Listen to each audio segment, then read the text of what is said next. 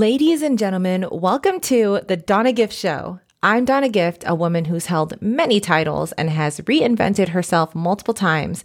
And this version of me is a lifestyle entrepreneur and your host at the Donna Gift Show. And we are here to shed some light on a darkening world. Each week, we connect you with an inspiring person or message to help you love yourself enough to truly love others, bringing us back to human connection and raising the collective consciousness.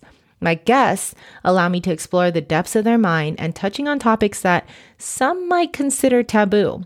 And we do get personal. It's your thoughts put into our words. And I really mean that. You could submit your questions and topics to www.donnagift.com, and you might just hear it on the next episode. We love hearing from you, and we're grateful you're here. And without further ado, let's dive into this week's episode. Hello, everybody. I'm your host, Donna Gift. Today's episode is going to be about how quickly life can unravel before you and how you can gather that moment and use it as your strength rather than allow it to consume you. Basically, how to keep your cool when life is tossing shit at your face and you think it's shit, but it's actually really chocolate. But that's it's all perspective. And that's a really horrible analogy, but I'm just going to go ahead and roll with it. And I'm going to save myself by introducing you my guest here, Joey Dentici. Hello. Joey Dentici is from New York, which I'm actually not surprised because you actually give off very New York vibes. Does everybody tell you that? Is that sometimes? Okay. It used to be a lot more prevalent. Okay. Yeah. Do you have an accent? I used to have a really deep one. Really? I can't hear it anymore. It's kind of gone now. When you go to New York, is that a thing? You can hear it a little bit. Okay. If I drink a little bit, it starts coming out. Okay. He was a Long Island police officer, and while he was working as a police officer, he built a 6-figure network marketing business that allowed him to leave his career as a police officer as the youngest to ever retire from Nassau County Police Department. And from what I hear, this is actually one of the best departments in the county. In the country. Holy shit, that's even better. They didn't even know how to handle your offboarding process. Yeah, we had no clue how to process any of the paperwork. So did nobody ever leave that country? The county? No one ever left the country. No. No one, not that young. Like, it just never happened. It's like a lottery ticket type of job, so, yeah. Damn, so how long do you think the lifetime is for those police officers that stay in? 30 years. 30 years. Oh, shit. I mean, it's one of those police departments that you want to stay for 30 because it's such a sweet gig that you can do that. Like, if you work in New York City, it's brutal. Yeah. So people are like, 20 years, I want to get out. This one, it's like, no, I have all this time off. Like, I'm getting paid really good. So people want to stay as long as they possibly can, pretty much. Most people don't leave, but Joey found a way to. And after exploring different avenues in entrepreneurship, he landed on Enagic selling Kangen machines, which is a water purifying system and a very expensive one at that. Yeah. And then he started a team and went off to travel the world speaking on many different stages, which is, again, super cool. So eventually him and his partner created Conversions, a coaching company where they helped over 150 people to see success in their high ticket offers and services. And then that gradually developed into an even higher ticket consulting business that really, really scales them. So he's also partnered in I Believe in You, which is a tech and apparel startup. It's a bracelet with an NFC chip that can be scanned, and when it's exchanged, you can show the lineage of where it's traveled. It's given to friends, family, strangers in order to spread belief. The app is currently in development, and we're going to see that sometime February next year. Yeah, it'll be launched in February or March of next year. We're super, super excited for it. I feel like we've been all kind of anticipating it here. But it's cool because you get to basically see your kindness spread, and it shows how much impact this one bracelet does. And while all of that is developing, he's still consulting in Digicast marketing, where he helps B2B to generate thousands of hyper-targeted leads, and still consulting with the other companies. And really, I don't even understand how you have time to breathe. You guys are crushing it. Thank you. I appreciate that. So not only that, Joey's also a good friend of mine. I swear I just know the best men on the planet because I have nothing but highly spoken words to describe you. He's the kind of guy that you can kind of chill on the balcony with, have some good, deep, insightful conversation with. Super cool, collected. If you guys are on the audio version, you can't see him, but for the people who are watching, you can totally tell. You have like this cool, like, just chill, mystery chill dude vibe going on. I've got that before. It's funny. Yeah. Well, it's like a demeanor, but it's a cool thing. Yeah. People are like, I want to know this guy. And you guys are about to get to know him. So he's highly intelligent. His personal life is thriving as well. He's a soon-to-be first-time father with his lovely girlfriend, Brittany, who you will see in the high version, which don't judge. She's not smoking, guys. She's just going to be here to hang out and watch us get high. And she's about to pop, in January? Yeah, less than a month. Holy shit. Yeah. Are you scared? No. Not scared. Okay. Excited. There's some nerves. If you're feeling scared right now, let me know if you'd like some advice. Holy shit, my computer is literally listening to me. Stop it. Siri, we're okay. Here's some information. No, Siri, stop. Oh, wow. That's funny. Okay, that's creepy. My computer wanted to join in on the podcast. We're going to go ahead and dive in to the conversation. I'm super grateful for you being on this podcast, and we'll just go ahead and dive right in. Thanks for having me. First off, I want to know why you even got into policing. Yeah, it wasn't something that I was always I want to be a police officer. It wasn't one of those things. It was more so I was trying to figure out my way, and I was thinking about military. I want to go into the military potentially. It was kind of just I found that really interesting. Mm-hmm. And then my dad, he was in law enforcement at the time, and he always used to just tell me, take these tests to apply for the police department, and if you want to do it down the road, I was 17. He's if you want to do it down the road, the worst thing that will happen is you have an opportunity that you can say no to. Mm-hmm. So I just said, yeah, that's fair. So I took all the tests, NYPD, all these different police departments, and pretty much when I was 20, I got contacted by the police department that I ended up working for. Oh, they contacted you? Yeah, I scored really high in the test, and they were pretty much hey, you're 20. You have to be 21 to do it. But I did all the screening and all that kind of stuff passed. And then once I got that letter from them of we want you to work for us, I pretty much just turned the switch in my mind. I'm this is what I want to do. Always found it interesting. My dad, he did that as well. So it was already in my head a little bit. And and then I just said, you know what, I'm going to commit my life to this at that point. And I thought that's what I was going to do forever. What were you doing before it again? Just random. I was working I had a county job working for parks, just random shit here and there. It was right after college. Okay. And then I just decided, I was this is what I'm going to do. And I did love it. It was a lot of fun. So. Was the training really difficult?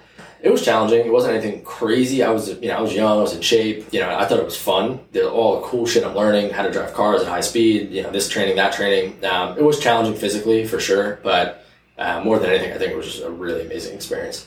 Okay. It was 7 months long. Okay. Well, what made you develop a 6-figure networking business while you were in the police department? Were you tired of it? Yeah. It's a good question. I think. Probably when I was around 18 years old, I started reading books. At the time, it was stocks and real estate. Dang, it took you a while to start reading books. I'm just kidding. Yeah, I know, right? I was slacking a little bit. I'm just kidding. I didn't crack up in my first book until 21. So. Yeah, so I was just reading a bunch of books. Yeah, stocks, real estate, all these different types of books. And it always fascinated me. But I never really did anything. I mean, I set myself up in a Roth IRA when I was 19. And I was I was dabbling. And then when I got in the police force, I had a little bit more money. And I just had that itch of I need to start a business. So I tried some things here and there, but ultimately I came across an advertisement one day online, some guys, with a marketing opportunity.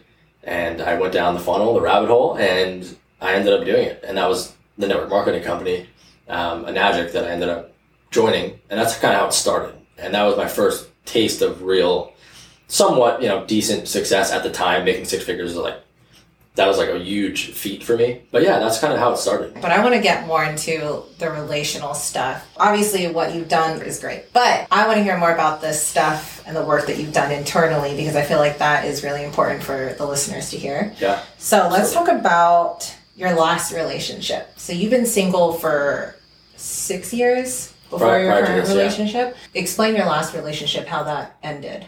Yeah, so, there was 2. There was my first girlfriend ever I ended up dating for 4 years. And then after that, I had another 3-year stint on and off, not official, that's my girlfriend, but we had a very good connection. But the first one, that was high school, it was a young, my first probably love, right? Yeah. And, it was really good. It was very messy. Just the high school drama. It was just it was one of those things, but it ended up it just wasn't a good fit, it ended up becoming toxic. Do you think you just outgrew each other, or was it you guys were arguing all the time? In the beginning, the first 2 years were really good, and then it was just, it just wasn't the best way I could describe it is it wasn't a good fit, and our personalities were kind of clashing, and I had nothing bad to say. It was my first experience, it showed me a lot of things about myself that I didn't even know, in terms of my emotions and handling them and what healthy looks like, all those things I learned. But it was pretty brutal at the end, I guess. I mean, to my standard now, and at the time, it didn't seem like it was that crazy. But like now looking back, knowing what healthy is, it was horrible. Was it like a amicable breakup, or did something bad happen that ended it? We got to a point where we broke up the first time, and once that happened, like just lines were crossed in terms of like shit we were saying to each other. If I could broke, it was so long ago. So we broke just kind of like those initial lines, and then we broke up once, and then there were just things that happened. Like I don't even know that would probably be a whole podcast, like the high school drama that went on. You gotta talk about high school lives. Back and forth of breaking up and being together and trying to make it work and. We're gonna change. I'm gonna, all that typical stuff, but it never did. And then one day happened, and I don't even recall if it was her that was like the last breakup out of the 5. Last straw, that wanted to end it. It might have been her, and I was like, yeah, I completely agree. Like, what are we even doing here? Yeah, and that was the last time we pretty much ever like talked. Wow. It was a month later. She contacted me, I think, and at that point, I was already like, I'm out. Like, I'm done. So I was turned off, like, moving forward. Well, do you feel like that because of the back and forth of that relationship, do you feel like that is any kind of reasoning of why you were single for so long? No, not really. At that point, I had been with her for years, 3-4 years or so, learned a lot about myself. And then I was in I had met somebody after that. That I had a really good connection with, and that was the one that went, on and off 3 years. Really only good things to say about that. Taught me a lot about myself. She was a little bit older, so she taught me a lot about just myself and like the world and like traveling, and she got me into traveling and all this kind of stuff. Was she in a magic? No, it was completely separate. Okay. And then I ended up ending that, not for any bad reasons, but I just realized I was not ready for a relationship at that point, or I didn't want that one in that way necessarily. There was no hard feelings or anything like that. So that kind of just cordially ended and faded. And then I guess after that, I just had a different set of standards for relationships and for how I conduct myself, for me and my partner, how we work together. And I just never found a person, and I never settled. That was the big thing, is I had many connections along the way that had potential to be a girlfriend or a partner, but it just wasn't the one. And the one, I don't think there's the one, but like, it wasn't the right fit that I was looking for. And so I never settled. And that's why I ended up staying single. I would talk to somebody for 2-3 months. It was going really well. And then it ended. And then, that happened again and again and again and again. But I never saw it as like, oh my God, what's wrong with me? It was like, oh, it's just like not the right person. Cool. Like that's one step closer to the next person. I was purpose driven. So I was always working towards something.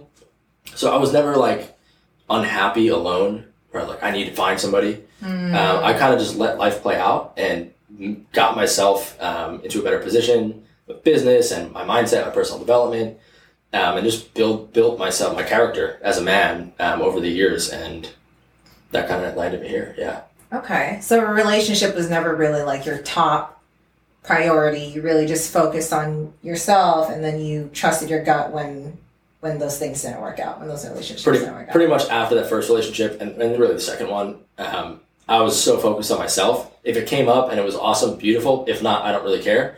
I'm going in this direction. And then towards the end of that, before I met Brittany, that was when I started being, okay, I've done a lot of work. I think I want to put some focus on this. So I started journaling about it, the woman I want. And I felt like I was in a place where I could really focus on that, and it was craving it. I was like, I want to share life with somebody, So I started putting more intention into it. There's actually a crazy story about that, but then I ended up meeting her, months later. Okay, so you did a lot of work in between that time, but it wasn't until you actually made that decision and started really putting heavy intention into the woman you wanted that you actually found Brittany. Around the time, while you're doing that manifesting, basically, how long do you think it took from when you started putting the intention toward it till you found Brittany? Was it like a long time? Yeah, so it was on the back end of, I had connected with somebody else, and it was really good, and it was like, I was like, that's kind of potential. And then it faded, and it went away, and that's when I was like, I sat in that for a little bit, and like 2 days later, I was like, I completely trust the universe. Like, it's just a stepping stone. I'd say probably like a week or two after that is when I really started journaling. I think it was the beginning of 2021. Okay. And I journaled about it. Probably, it wasn't every day, but I did it with like a lot of detail, maybe like 3, 4, 5 times in the beginning half of the year. And then I met her in September. So probably like 6 months or so after. Oh, wow. And it was funny because after I wrote all that stuff out, like the last time I wrote something about it, after I did that, I just remember I completely let go. Like I wasn't like trying for it. Like I pretty much forgot about it, and then it happened like a few months later. So you like journaled it and then put it away and then just gave it to the universe. Yeah. And I mean, it was to if you look back at my journal entries, it describes her. Wow. Like I shared it with her and I was like, holy shit, this is scary. Yeah. She had some journal entries too that described a man, and it was me. Yeah. Which was crazy. That's cool. I feel like Dylan and I are the same. Yeah, and we didn't even know each other, so it was crazy. Yeah. We met through a weird, Yeah, actually tell us about that story. So I wanted to ask, as far as yours and Brittany's story, like how did that develop? Because I know you guys met a long time ago, and you did life without each other, and then you found each other again. So explain how that all happened. Yeah, so I actually never met Brittany before. I knew of her because she was in the network marketing business as well. Oh, so she knew of me because I was like I trained the community, so she saw me in videos and stuff like that, but I never met her. She was in a relationship for a while. You were like an Enagic guru. Yeah, we were a mini celebrity. Goodness, back yeah. But yes, I knew Rebecca. And I hung out with Rebecca a few times as friends. And Rebecca is Brittany's best friend. Yeah, and then long story short, I saw on Instagram that Rebecca was coming to Arizona with like a few of her friends. Brittany was one of them, and I saw they were staying in Arizona, and I lived in Arizona at that time. And I was like, "Oh, hey, what's up? You're in town? Like, I'm here. If you guys need any place to go, like, let me know. Blah blah blah. Well, maybe we'll hang out, all of us." And then I ended up inviting her to I think it was Braxton's birthday party, one of our good friends' birthday party, and that's where I had met Brittany for the first time. Wait, hold on. You met, so Braxton had not the freaking music video that he had, right? No, in the Carter pool. Oh, okay. Pool. It was like a pool party. Yeah. Okay. Braxton is one of our good friends, and you'll see him on another podcast of mine that he had some like music video or something, and that's why I met Dylan. Oh, and so I was about to say, yeah, you were there too. Yeah. I did not know that. That's how trashed I was. Anyways, that was a very interesting time of my life, but it's not about me right now. I was about to say, I thought you met her that same day. I'm like, how did that happen? Okay, so let's go back to some of your time and your singleness, because I think this is where I really want to dive into your mindset and the development that you did outside of the relationship. When you were doing that, were you dating at all during, like, aside from those little stints, were you like consistently dating, or were you more so if it kind of presented itself maybe?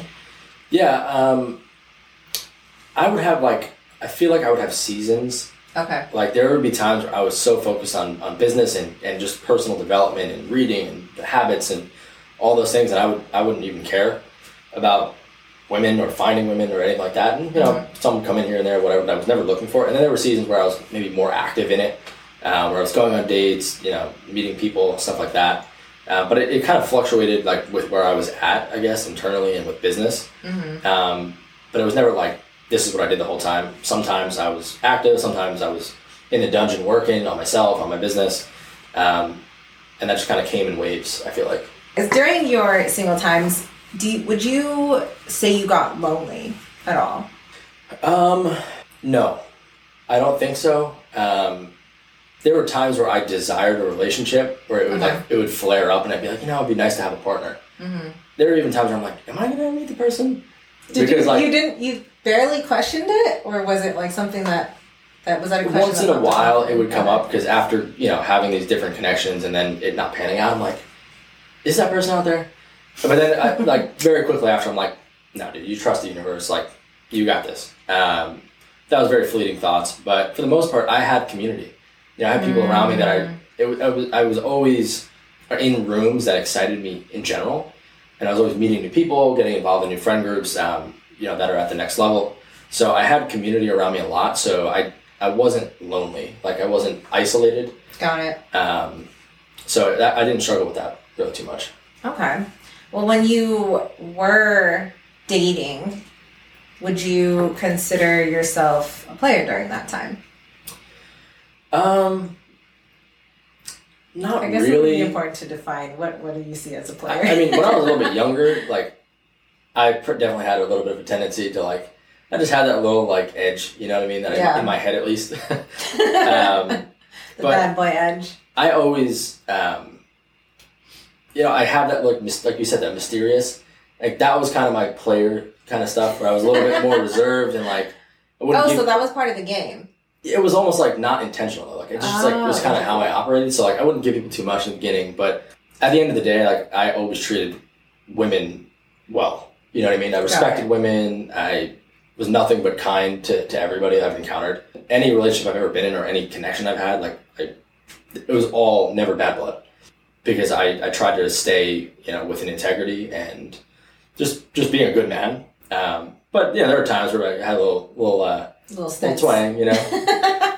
But nothing so crazy. When you stopped dating these girls and like stopped going on a date, did you lay them down gently? So you said you treated them kindly. Did you actually like communicate with them why you didn't want to continue seeing them, or was it more of like a let's just let this fade into the darkness kind of thing?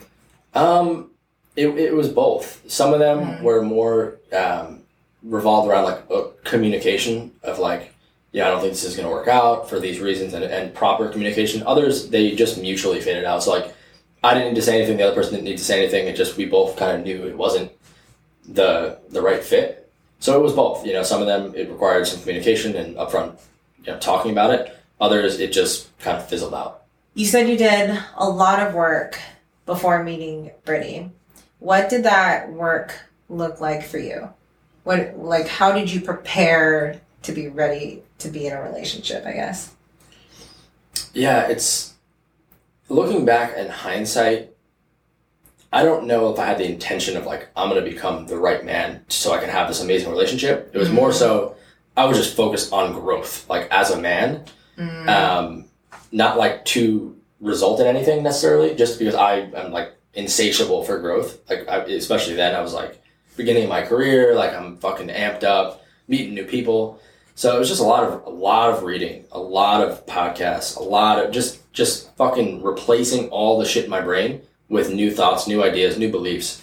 And I mean, I was like a very meticulous like learner. I still am.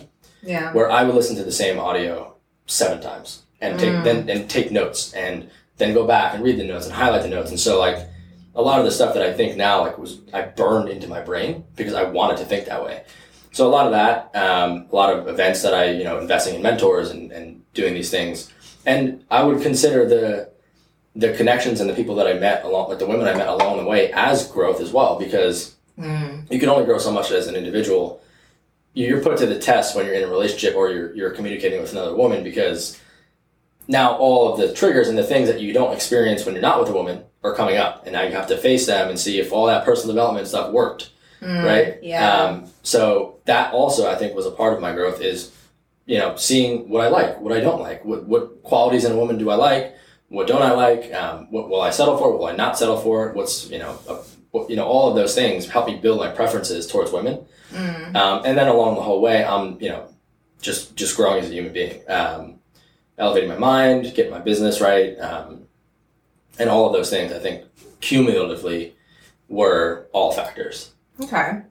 Well, since you've been with Brittany, what do you feel are the habits or the things that you learned were not true? So what are the things that you thought were going to be applicable to the relationship that you had to actually readjust? Good question. Hope that's not a confusing question.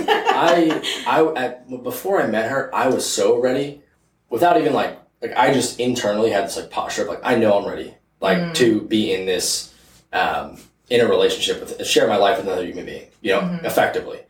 So I had the internal confidence about it because of all the work I did. But I think the biggest, I guess, belief around relationships that I had to break And it didn't necessarily happen with her. I mean, it did, but like, that wasn't the epiphany moment, I guess, or maybe it was, I don't remember. But I used to think that for it to be a viable relationship, like this person is the one I'm going to spend my life with or anything like that, that it had to be fireworks from the start. Wow. That was my experience, the first, few deeper connections that I had. And so if I didn't feel that, I thought it never could work that way. If I don't feel insanely attracted to you instantly, then it can't work. And so that would lead me to not giving things chances as much as I normally would. But as I developed more, I learned that it was more so coming from that doesn't equal a healthy partnership necessarily. It could, but it doesn't have to. Yeah. So I had to change that outlook, because anybody who I wasn't instantly like gravitated towards, like, and super attracted to, within a day or two, like, it was like a write-off for me. So I changed that before her, but I had to kind of rewire that where I was like, maybe I'm not thinking about this correctly. Like, I mean, I definitely relate to that, because I feel like I was kind of the same way, and it led me into some not so great dating worlds and scenes and people and yada yada. But do you think that that's because, did you watch a lot of rom-coms or anything, or was it like I'm sure it was influenced by media and stuff to some degree, and just my experience. My first relationship was very very emotional and intense. The second one was even more so. So I was comparing it to that, and I'm like, if it's not like that, then it can't work. Yeah. So that's kind of, I think, where it came from. People can get addicted to the intensity of a relationship. It's an actual addiction. 100%. Which is very sad. But I can easily see how you can get trapped into that addiction. Yeah, because it's like you're emotionally like, this feels really good. So like it's hard not to follow it necessarily, but a lot of times, not in all cases, because I don't obviously know, but it could be very toxic, because with the high highs come the low lows. Yeah. Did you ever hear about the people say that the emotion or the chemical release of anger is similar to that of love? They're actually like on the same level. Do you believe that?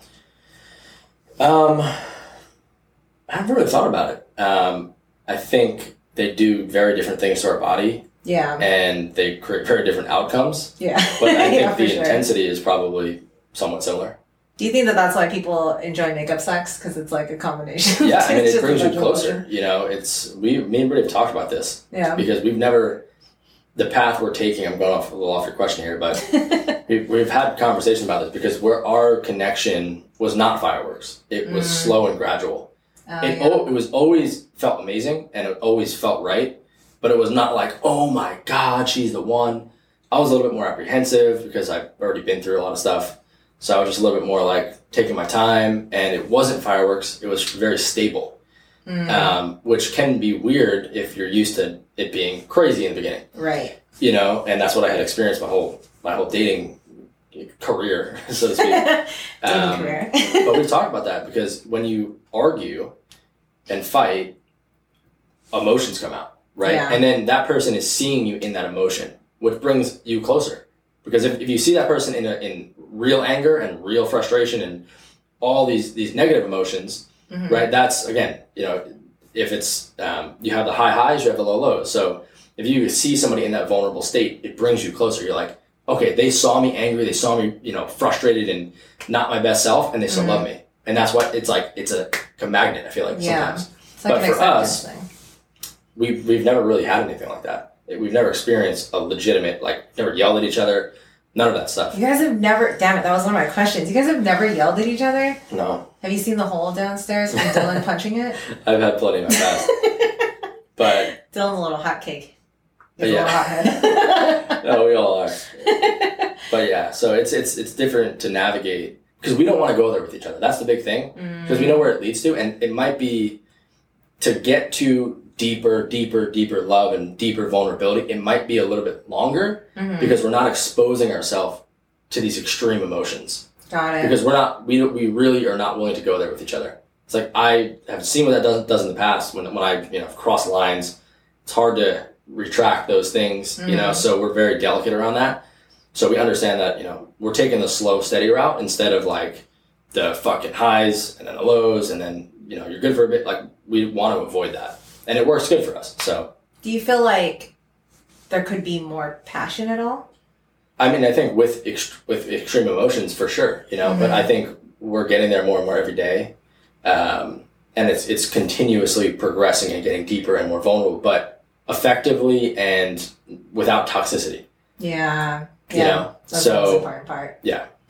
Gosh, I don't even know what that's like. I feel like Dylan and I, we have good conversation after some of the blowouts, but some of the blowouts are like, they're fucking intense. Yeah. Have you questioned if you wanted to continue the relationship with Brittany at all? No. Really? Mm-mm. Can't say the same. No. But honestly, thought of it, really. People. Yeah. Because it's very different from anything I've experienced. And it had to do with where we were both at when we met, you know, all these different factors. And, you know, I had years of personal development. She had years of personal development. She's, you know, been doing all this stuff for years. She was just in a poor environment. And then when she got out of that environment, all of those amazing things that she had done the work for, now she's in an environment where she can thrive with me because it's not toxic. It's like growing in the right soil. For sure. Okay. Brittany was in a, fiance, right? She was about to get married. Serious, yeah. How long was that prior to you? I don't know exactly. I think like they had been together, like officially, maybe a year or so before. Okay. It might have been on and off a little bit after that, but I think it was about a year. I'm not positive though. Is there any part of you that was like that question her getting into a relationship quickly after being married? It crossed my mind, for sure. But I would say, yeah, I mean, the only reason it came up for me was just because I've been involved in stuff where the other person had a past that was still lingering a little bit. Yeah. And it didn't turn out well for me. So I had a little bit of like internal anxiety that, you know, I expressed to her like very cordially. But other than that, you know, I've been fine with it after we've communicated about it thoroughly. Okay. It's nice. So it seems like you guys have a pretty good, even keel, like good paced relationship. Yeah. Which is not what a lot of people can say. Obviously, like my relationship is completely different. But do you think that can result in a better, like healthier relationship overall? Do you feel like overall, if people could take the slower approach, that it would be more beneficial for them? It's hard to say. You know, I that works really well for us, and I've experienced both. I like this way better, but I don't think it's to say like that doesn't work. You know, if it's more emotional and it's not as slow and steady. I think I'm sure there's cases out there where people thrive in that environment. So it's hard to say. I personally like the slow, steady approach better. Okay. Just because it's like, I don't think that love is everything in a relationship. Like in a partnership, I don't think love is like, me and her both don't even see that as the number one thing. Like we see respect as the number one thing. So it's like love is cool and like the high emotions and the low love, you know, all that stuff is powerful for passion and all those amazing things, but that's like one part of it, the way that we view it. Like we see respect as first. So like love without respect, it's not going to work. It's a horrible partnership. So we try to, our big goal is we try to maintain respect for each other. And if we can maintain respect for each other, if you think of anybody in the world that you really respect, how do you treat them? Yeah. You know, if I look at any of my best friends, if I look at anybody that I truly respect, there's no, I don't fight with them. Like we don't get hostile. I don't do that anymore. Yeah. You know? And so we really harp on respect in a relationship and we try to maintain that. And I think that's really helpful. That's cool. And you mentioned earlier you don't believe in the one. Can you elaborate on that a little bit? Yeah, I don't think... I've just always kind of had that idea of like, I don't think like there's one person out there, there's only one person in the world that I can meet that's going to be a perfect match. I don't think that. I think that, you know, there's plenty of people. Yeah. And it just depends on, you know, who you are and what, you know, frequency you're vibrating, who you are as a person, based on what you're going to attract. So I don't think, and I think that a lot of people, and ultimately, I don't know, right? Other people, who the fuck, I don't know. I'm not the universe. About these things, yeah. But I just believe that, and I think that's a big reason why I was able to move through all those connections I had so swiftly, is because I didn't have a scarcity around love. I wasn't scared to let go of somebody because they're the only person for me. I was able to move on because I know that somebody out there will be the perfect fit for me at this moment, and that'll be a lifelong partnership or not. And then I can find another person. So I think that's a big reason why a lot of people struggle to leave things that are toxic is because there's a scarcity around love or finding that person because they think only one of them is out there or it's this really limited supply. There's fucking 8 billion people on the planet. Well, I guess I wanted to dive more into how quickly your guys' relationship developed. Yeah. So you literally how long did you guys date before Brittany got pregnant? How long was it? Maybe 7 months, 6 months? 7 months. And you guys were not, explain the livelihood of your relationship because you weren't actually together physically for like the first 3 months. Yep. Yeah. So started off, we met, first time we met, like I obviously thought she was attractive, but nothing really happened until for some weird reason 2 weeks later I had my birthday and I just invited her out. Like normally I would have just texted her friend because I knew her. I didn't really know her, but I was like intuitively just like, ask Brittany to go out. So I invited her to my birthday. We hit it off there, and I was a little drunk.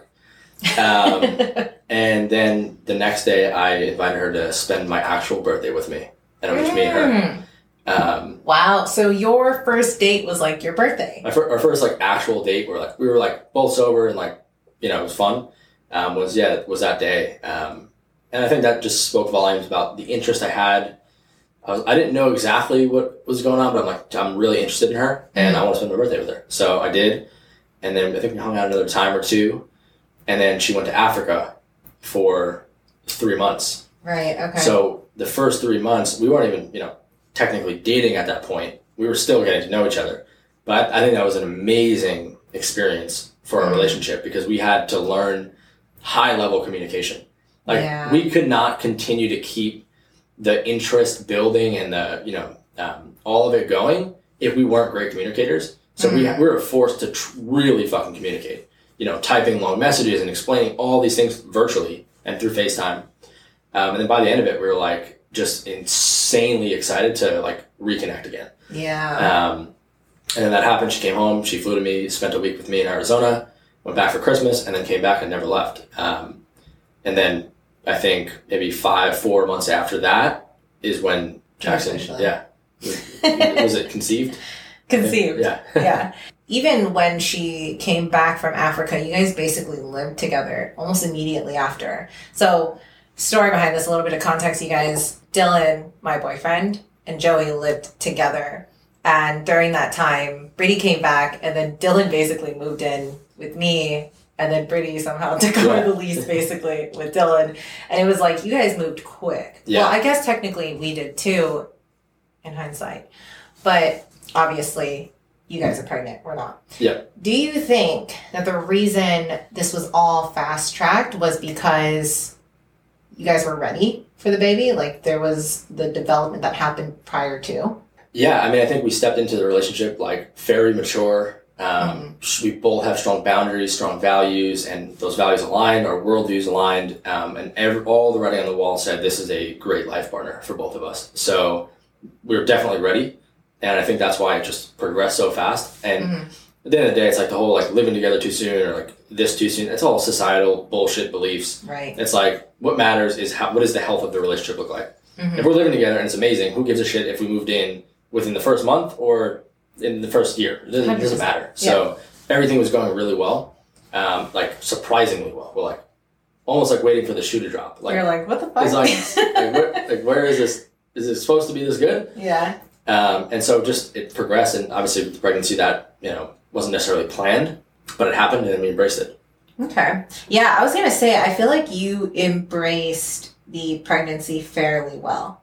Had I been in your shoes, I would have freaked the fuck out. What was Brittany's response when she found out she was pregnant? All the things, shocked. Did she cry? Did you guys cry? Did any of you cry? She might have a little bit, just out of like shock. I think ultimately what grounded us the most was that we knew we were the right people for each other and that it was going amazingly well, and there's no reason to believe it wouldn't go that way based on how developed we are as humans, always looking to consistently grow.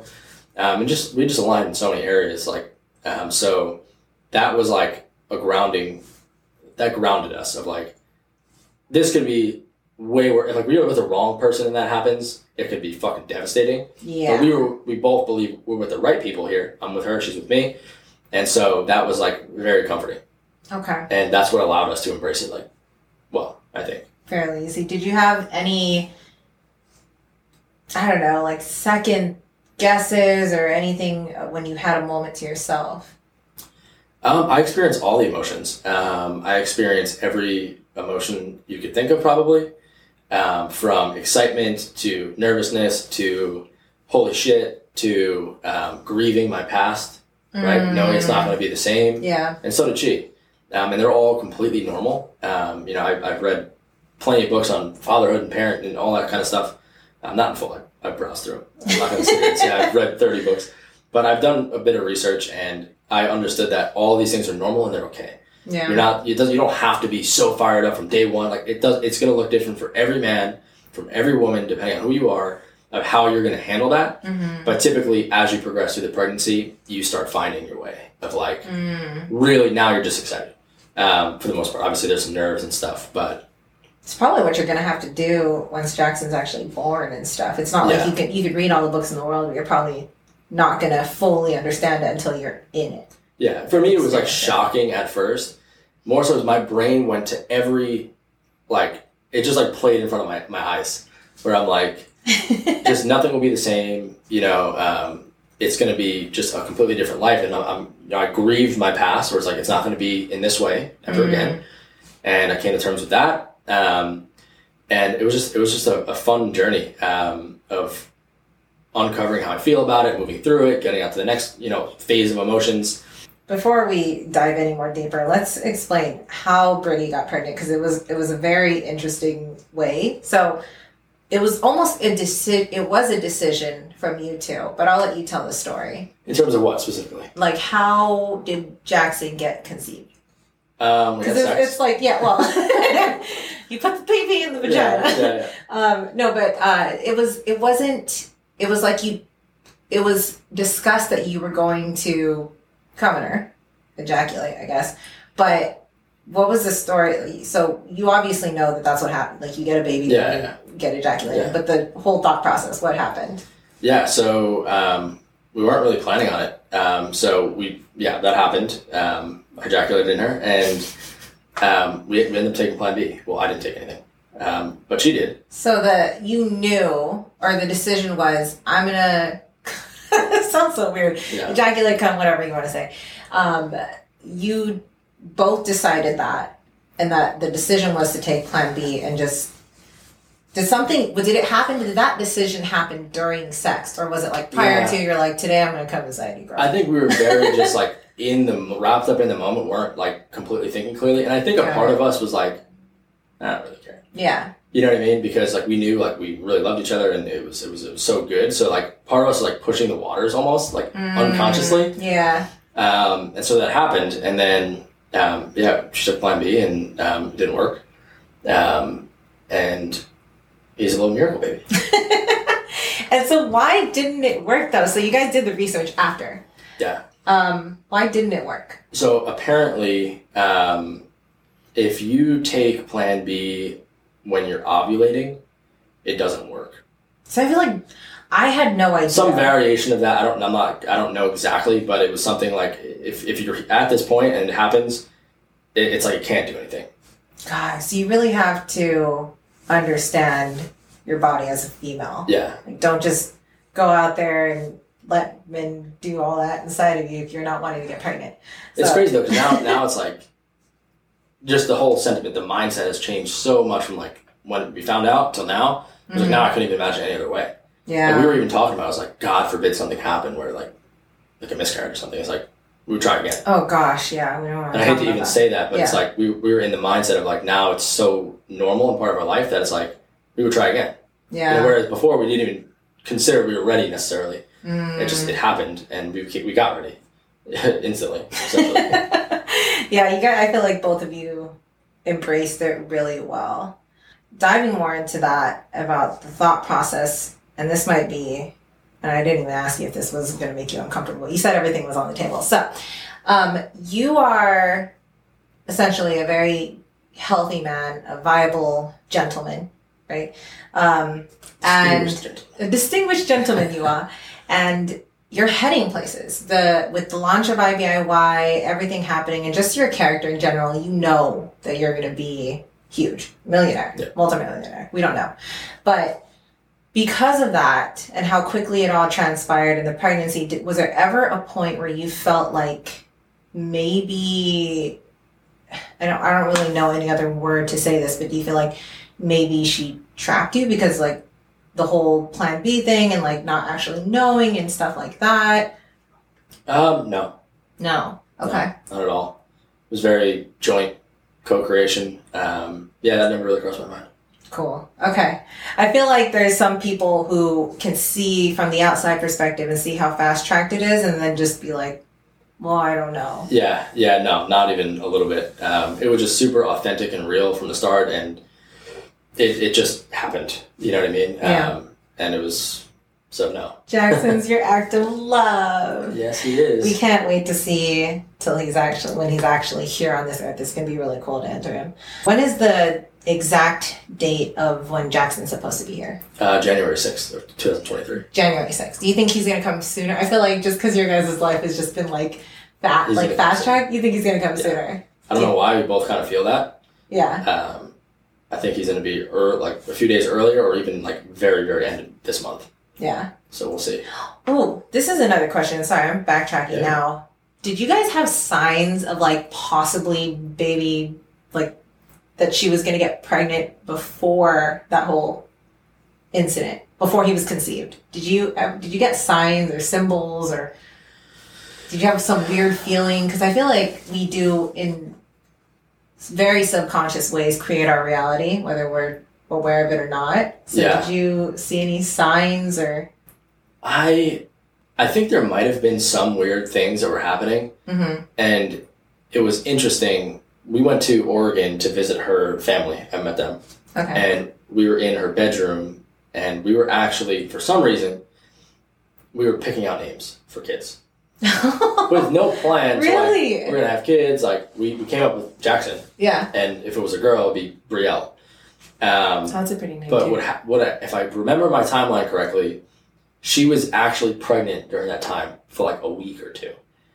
And we had no idea. Wait, what? Explain. So it had happened, like we conceived, and then like we went to Oregon after that. Oh, we didn't know. This was like a week later, so we had no idea. Good. Wow. And we went and we picked out names, and like I don't know if that was like us unconsciously like knowing or feeling that. I have no idea, but that happened, and all these different weird things happened where like her brother had a kid, and her family visited us here in Arizona.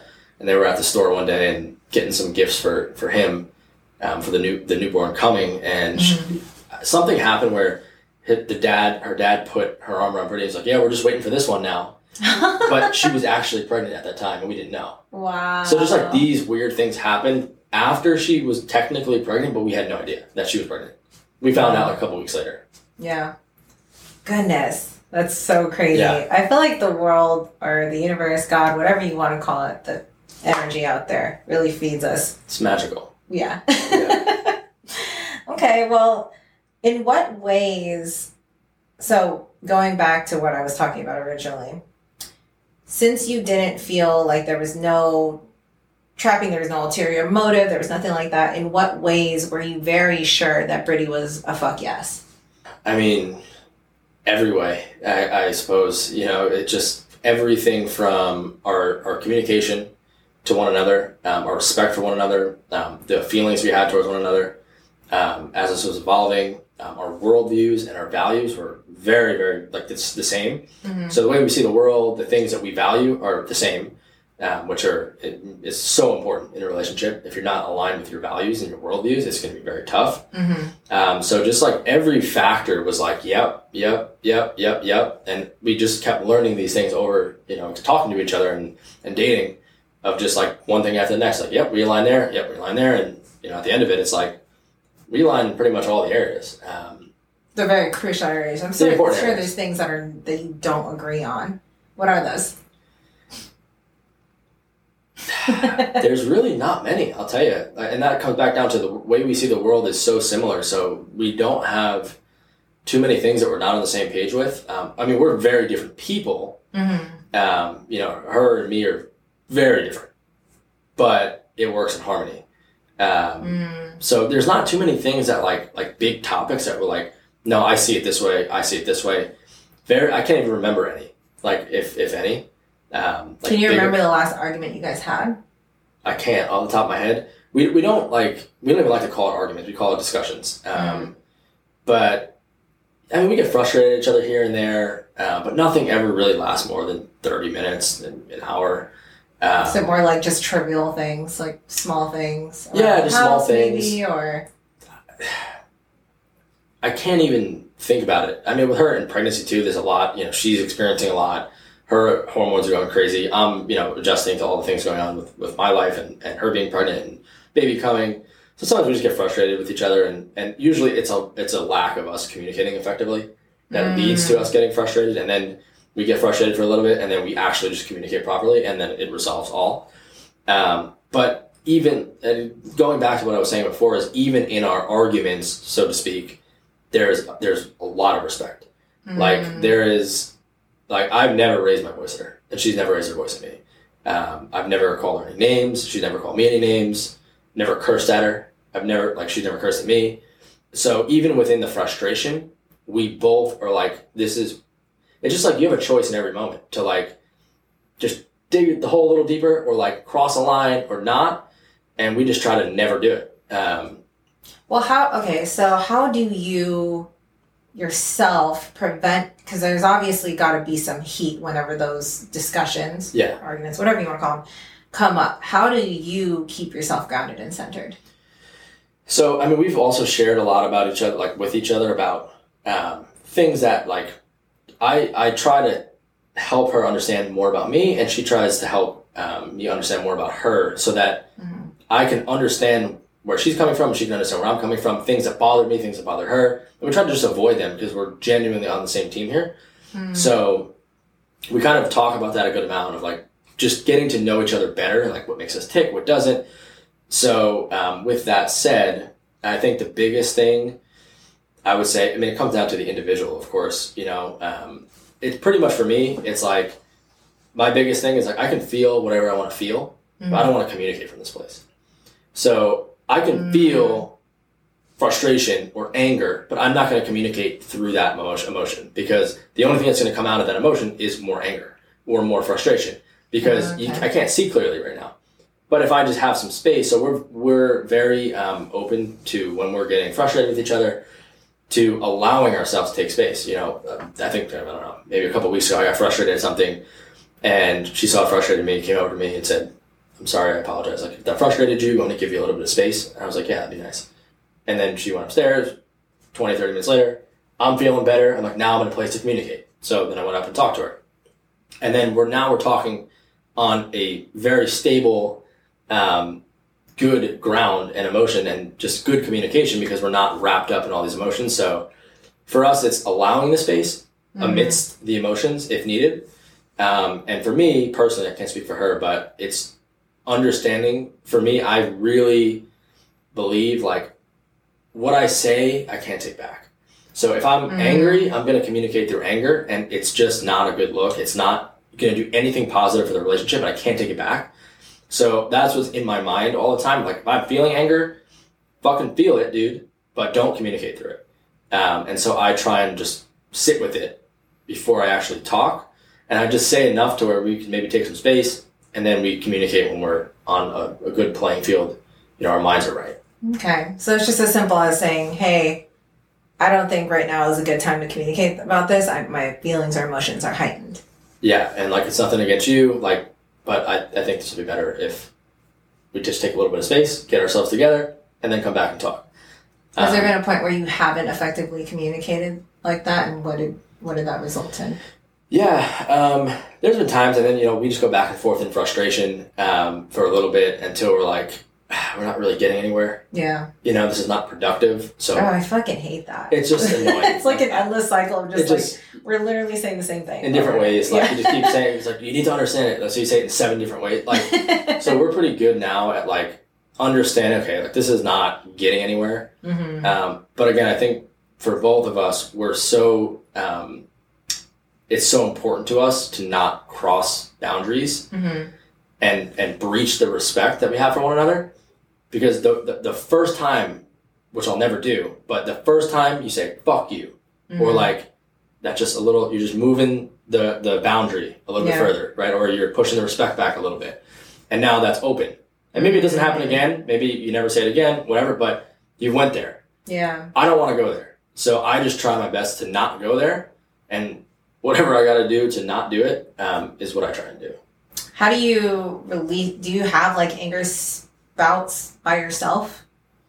I would say nowadays it takes me a lot to get angry. Like, I'm a pretty even keel guy. I don't really care like about things that don't matter. Like, for the most part, like, I'm not an angry person. So if anything, I've never been angry at her. I've never been like truly mad at her ever. I've been frustrated with her, right? She's been frustrated with me, but it's usually never like true anger or like, I'm fucking pissed at you. Because we haven't crossed lines, right? So there's nothing that's truly worthy of real anger that we've done to each other. But I mean, for me personally, my biggest, I'd say, challenge is expressing my emotions. So it's not that I have too much emotions, it's that I want to express them more to her, to be seen more, to be more vulnerable. So that's a work in progress for me. It's something that I've had for a while. I come from the police background, I've always been kind of even keel. So like, for me, it's not about suppressing it's not like I need to come down from the anger. It's like, I want to feel more. So it's kind of the opposite, where she's a big feeler. I'm more stoic. But you said before you used to have like anger spots. Do you feel like that has gotten suppressed through your own personal development? I just didn't know how to control my emotions. And then once I started rewiring my mind, the things that used to get me angry or trigger me just don't trigger me anymore. I'm like, how was I ever fucking triggered by that? Because I've done so much reprogramming around the things that they're irrelevant to me. Like, the things that used to piss me off, I giggle at now. Like, seriously. And that's just from like just consistent repetitive learning and reprogramming. So most of the things don't bother me. And the things that truly bother me are when you disrespect me or you embarrass me. Those are two things that fucking piss me off. Okay. That'll bring up anger, but she doesn't do that with me. Because we both have that understanding. Like, I'm not going to disrespect you or embarrass you. We never want to do that. So we don't go there. So I'm not put in situations where I get like furious. But for me, I think the biggest thing is I try and do it intentionally. But when I cry is when I become softer and more emotional. And I express more and I'm more vulnerable, which I want to be more vulnerable for her and show up, more connected to my emotions. So I like to periodically, if I can, and usually it has nothing to do with our relationship. It's like, I'll just go alone and I'll try to cry. I've done that before. And I'll like things that like, my grandpa passed away and I have letters from him and his stuff. And, that was a huge loss for me that I grieved, but like, I still feel it. So like, if I'm feeling like I'm suppressing emotions or something, I let myself release. And then typically I'll see like the next week or so, like I'm just way more open. I'm way more vulnerable. I'm way more open. I'm way more playful. And all of those things, like I get less hardened when I let myself cry. So I try and do that like every so often when I'm feeling that pent up, emotion in my body. So that's a goal that you're working towards. Yeah. And I'm still, I want to, it's, for sure. It's hard for me. Like, I haven't cried in front of her. It's very hard for, I think, any man to cry in front of a girl. But it's almost something I want to do because it unlocks a different layer of vulnerability.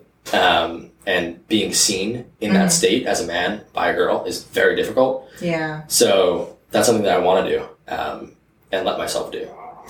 Do you feel like the even keel thing, and I know we're coming up, we're already past the hour, but that even keel thing, do you feel like that is a personality trait, or do you think it's something that was developed because of how much you've trained your mind?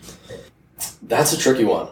I think it's both. Okay. I think part of it is, for as long as I can remember, I've had a pretty even-keeled disposition. Got it. Okay. I mean, even when I was younger, my dad would tell me stories of like, my grandpa would be sick and he'd be coughing up blood and like crazy shit would be happening. I'd be like 10 years old.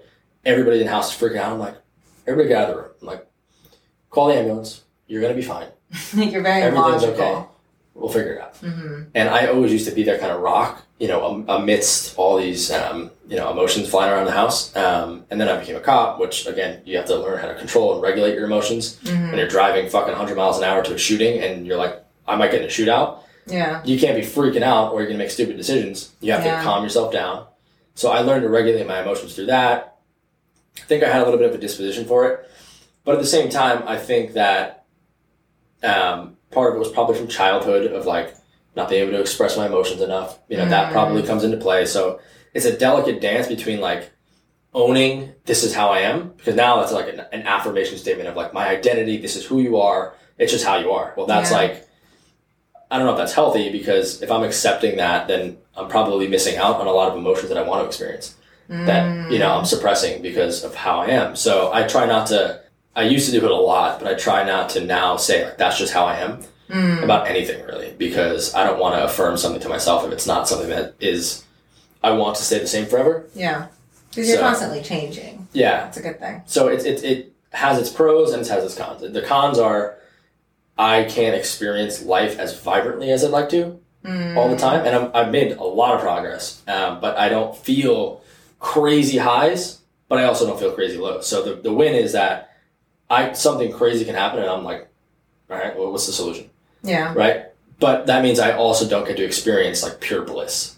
Right? Interesting. It's like you go as low, the lower you go, the higher you go. So I'm more in the middle. So it's really good for situations like responding to in a relationship or crazy shit's going on. I'm calm. But then if I want to experience more gratitude and more love and open my heart up more, it's a little bit more difficult coming from that place. So that's more different type of development that you're going to have. So I'm trying to balance that now and like work on that. Interesting. I don't think I've ever met anybody who's wanting to, well, I guess Dylan in some ways wants to also feel more joy in certain things because he also struggles with like pure laughter when he's watching things or, So we are here finishing up the last hour. I would like the listeners, the viewers to have a really good takeaway, like a solid, I guess more a advice on what to do in order to stay pretty calm in situations, especially for the men out there. How if you could give, some simple steps or maybe just different recommendations of how to stay pretty even keel, stay like not allow their angers or emotions to control them, what would that be? Yeah, so that's a good question. In terms of like controlling your emotions, I think the biggest thing is that emotions are normal. Like you're going to feel emotions. You're going to get angry, you're going to get frustrated, you're going to feel all of these things and you don't necessarily have control over it, but you control how you respond.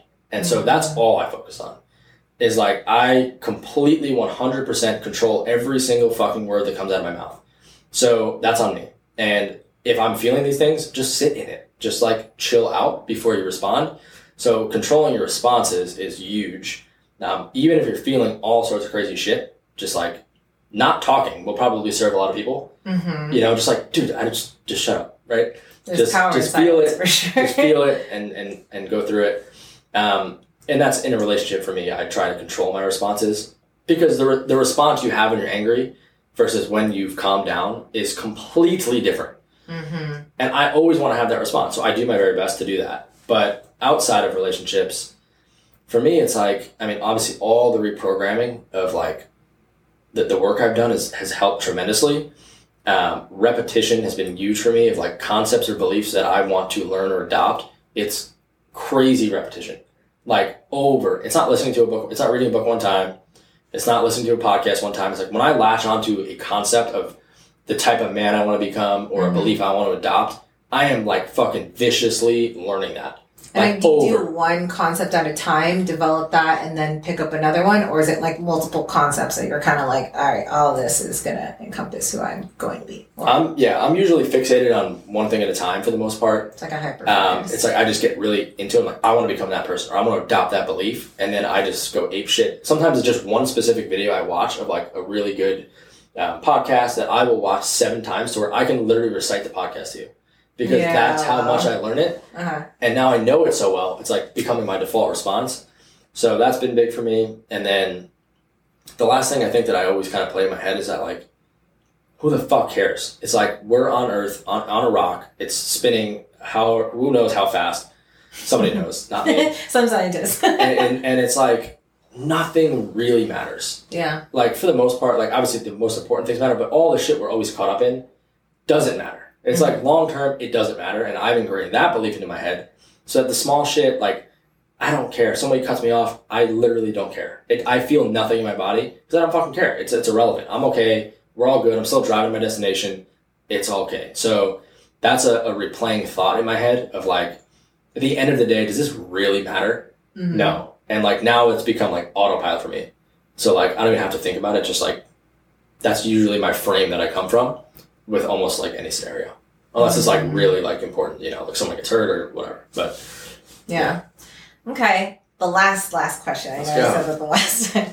So I know that what we were just talking about, the goal that you're shooting for is to actually feel more joy, more emotions. What steps have you taken at this moment to start achieving that?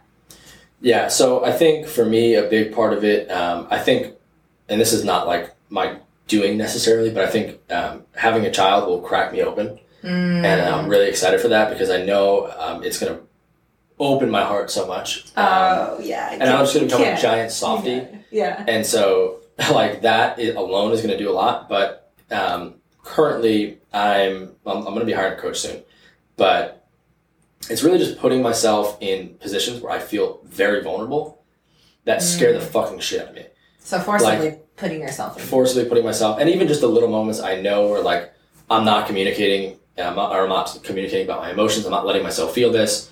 I try and be conscious of it so that I can actually express how I feel. Like even, recently, like I've gotten more emotional about things. And I think part of it has to do with becoming a father, but just my eyes start welling up at certain things. With movies, I'm just getting a little bit more sappy and I'm communicating more openly with her about my feelings. But outside of that, I'm looking to next year, I'm looking to do a 3 to 5 day darkness retreat alone. Ooh, what is that? It's pretty much where you sit in a room in the mountains somewhere in the pitch black for 5 days. By yourself? By yourself. There's like a host, but they don't talk to them. They just bring you food like when you I was about to ask. I was like, what about the food situation? Pitch blackness, and you're just left with your mind. Holy shit. And all of your emotions, and it's like comparable to like crazy drugs, like DMT, like the shit you're like at a certain point in the retreat, you're hallucinating. Like everything, you're in a black room, but now everything's light and colors and shit because it's just crazy. So I want to sit with myself in that setting and feel everything that I've suppressed because I have nowhere to go. I have no distractions. I have no phone. Yeah. I have nobody to talk to. It's just me and myself. So I'm going to do that. And just stupid things that make me feel uncomfortable. I don't do it perfectly because it still makes me uncomfortable, but just random shit that I know is scary for me. Like what? For example, like dancing. I hate dancing. Oh, And it's because I'm vulnerable. Like if I look stupid dancing, then it's like, fuck, like what is everybody, like, just like that specifically, it gets me. Yeah. So that is just stuff like that, like different things I know about myself that like, I don't like being in that position. Yeah. That's what I want to attack. Interesting. Because I know on the other side of that, it's just like all the things I'm wanting. So, yeah. Damn. Okay, guys. Well, thank you, Joey, again for being on this podcast with me, especially with the baby being along the way, like in literally a couple of weeks. She's here. No, I'm just kidding. I mean, he's here. So thank you so much again for obviously just being a good friend, cool guy, and being on the podcast. Thank you for listening. And we will have another episode with Braxton Kilgo next week, and we'll see you there. Adios. That is all for today's episode. I hope you enjoyed hanging out with us here at the Donna Gift Show, where we chat about the relationship you have with yourself and others in order to help us make sense of the world. We release a new episode every week, and we would love to hear from you. Yep, we want you, the listeners, to submit any questions or topics you want us to discuss. So go ahead and go to my website, www.donnagift.com. That's DANNA gift, like a present.com, and submit your questions. So you think it and we say it. We can't wait to hear from you. Thanks for listening, and I will see you on next week's episode.